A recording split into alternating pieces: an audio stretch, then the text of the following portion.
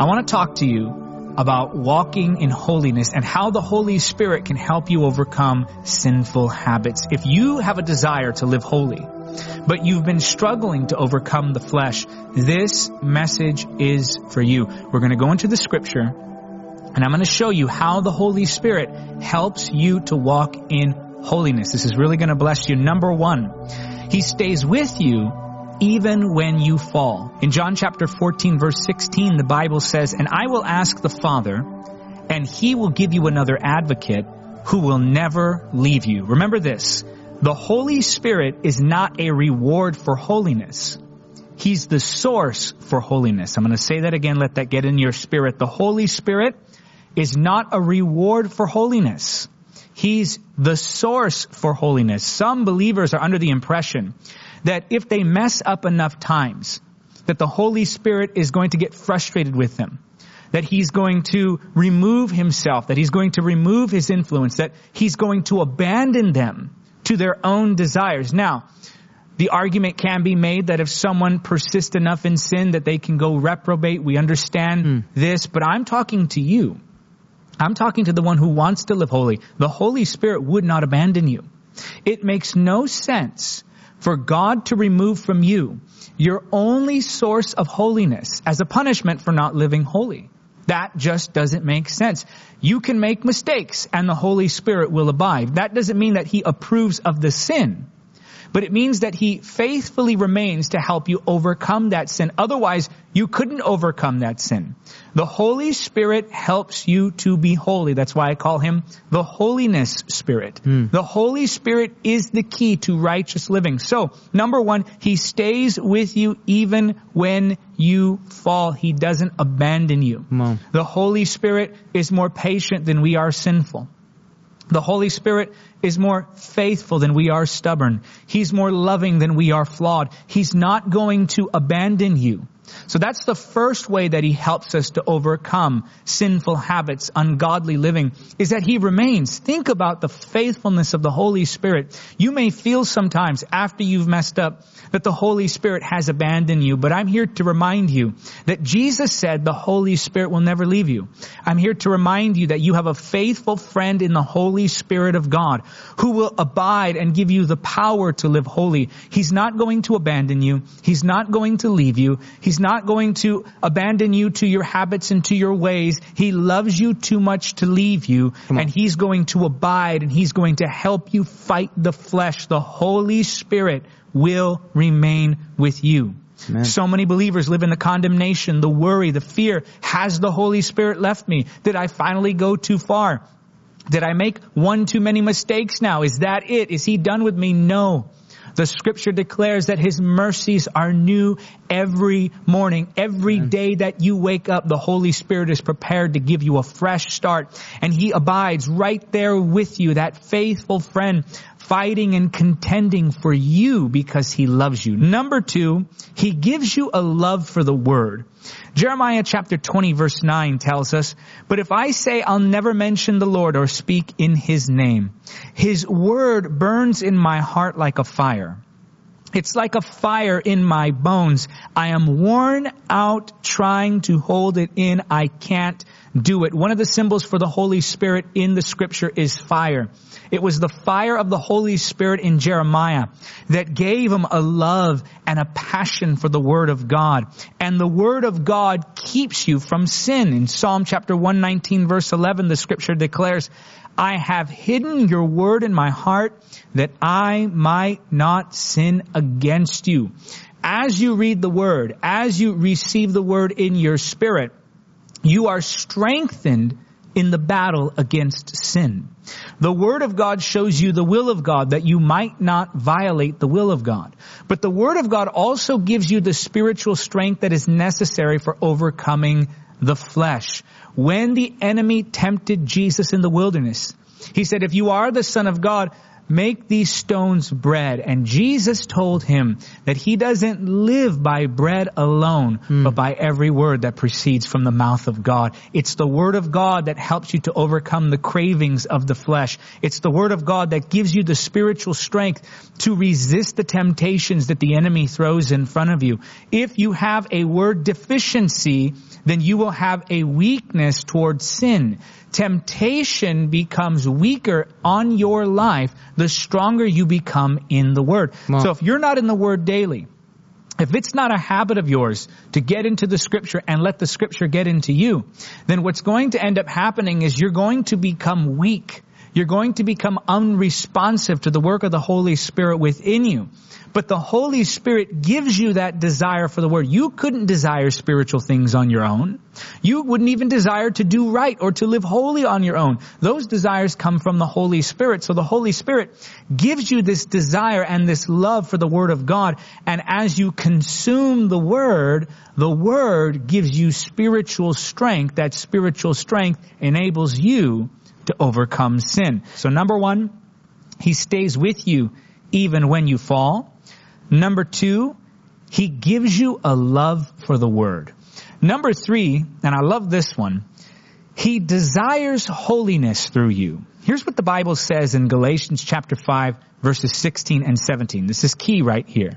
So I say, let the Holy Spirit guide your lives. Then you won't be doing what your sinful nature craves. Now notice here, I'm going to read verse 17 in a moment, but notice here that the Scripture tells us that if we live lives guided by the Holy Spirit, then we will not fulfill sinful desires.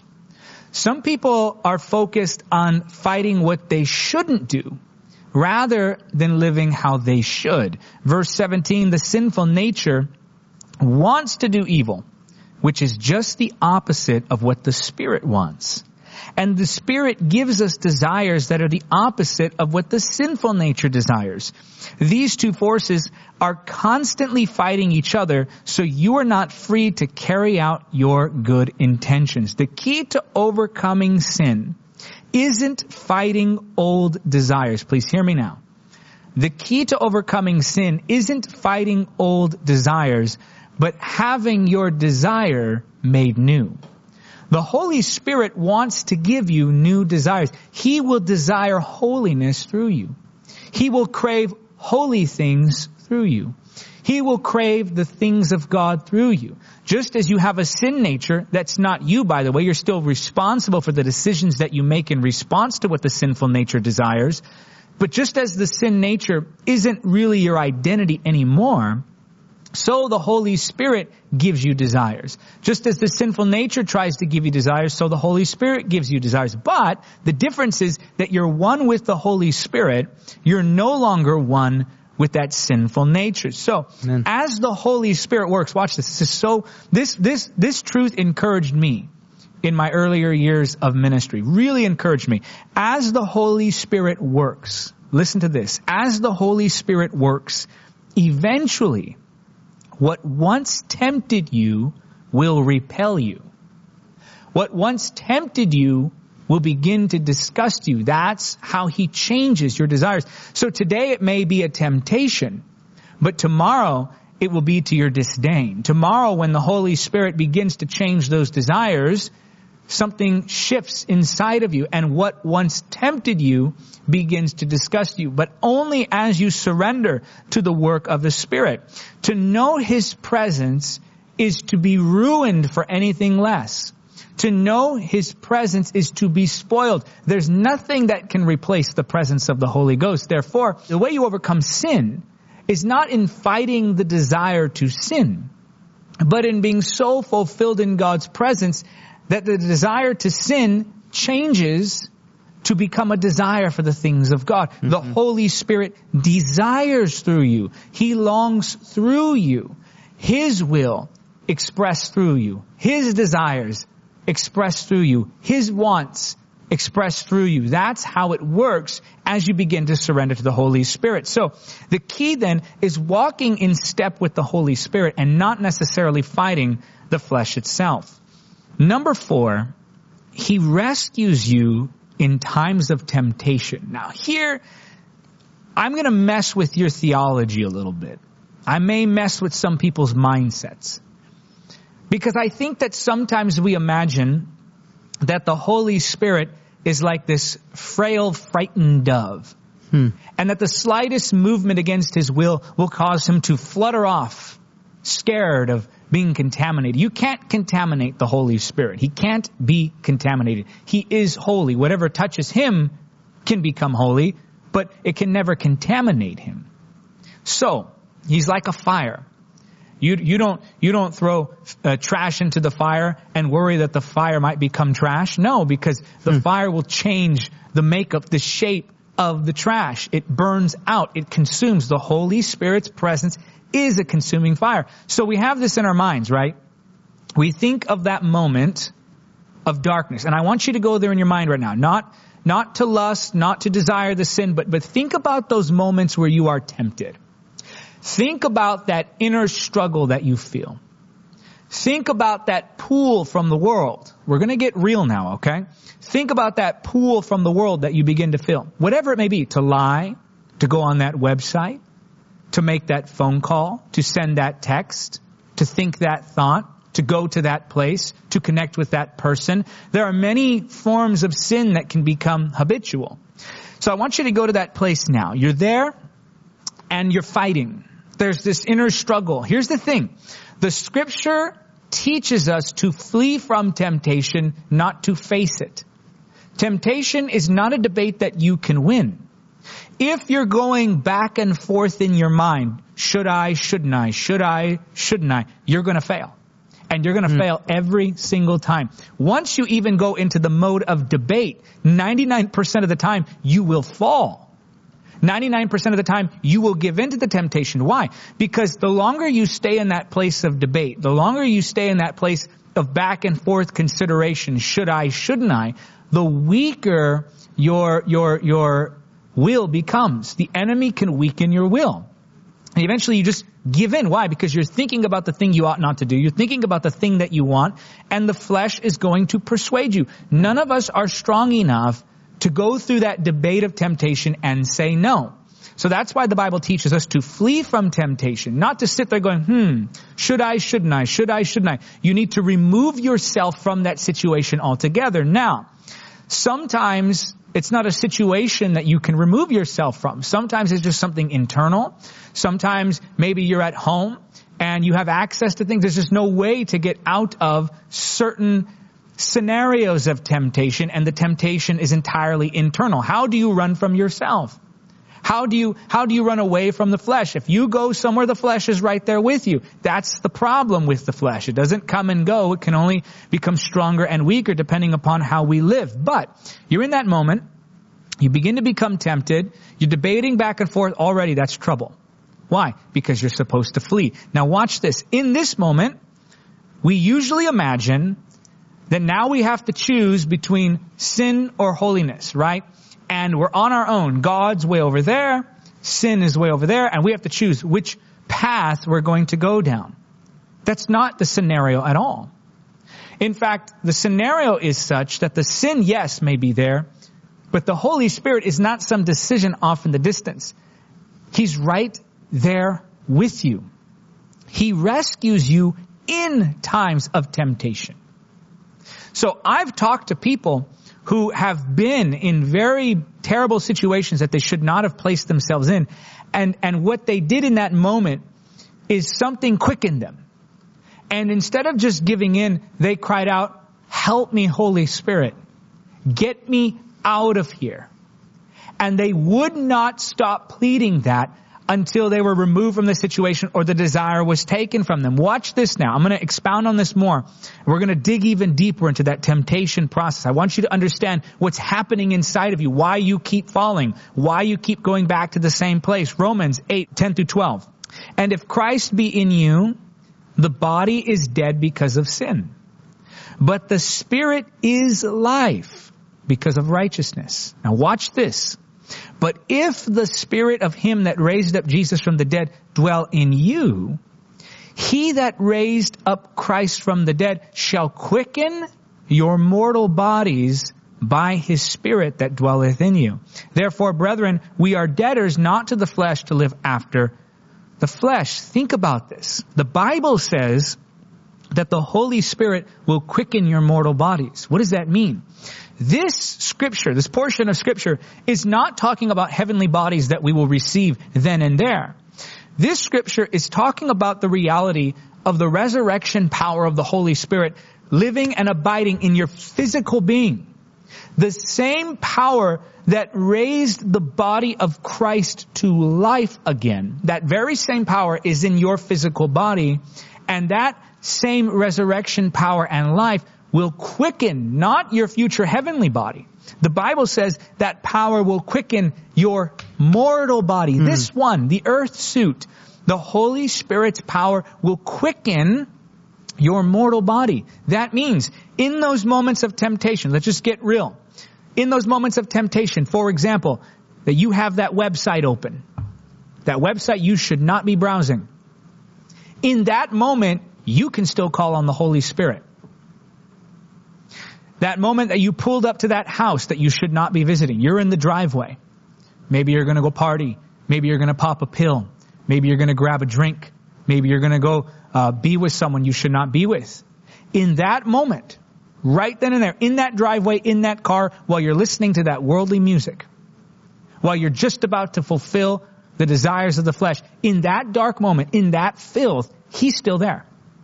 And this is something that, again, I don't feel I talk about enough, in that he will rescue you even in that time. He's sitting with you in that driveway. He's sitting with you in your room. He's sitting with you in the bars and in the clubs when you shouldn't be going there. Now, Christians shouldn't be doing this, okay? Let's just be honest. That you should not be doing these things. And maybe the sins you're dealing with aren't even external. Maybe they're internal. Maybe they're sins of pride and sins of stubbornness and sins of doubt and whatever it may be. You're struggling with these things because you imagine that you have to fight it on your own, not realizing that in that moment, in the midst of that filth, in the midst of that darkness, you can throw up your hands and say, Holy Spirit, help me. Holy Spirit, get me out of here, please. As you're browsing that site, you can say, Holy Spirit, I don't want to do this. Help me, help me, help me, help me, help me. And in that moment, he'll quicken your mortal body.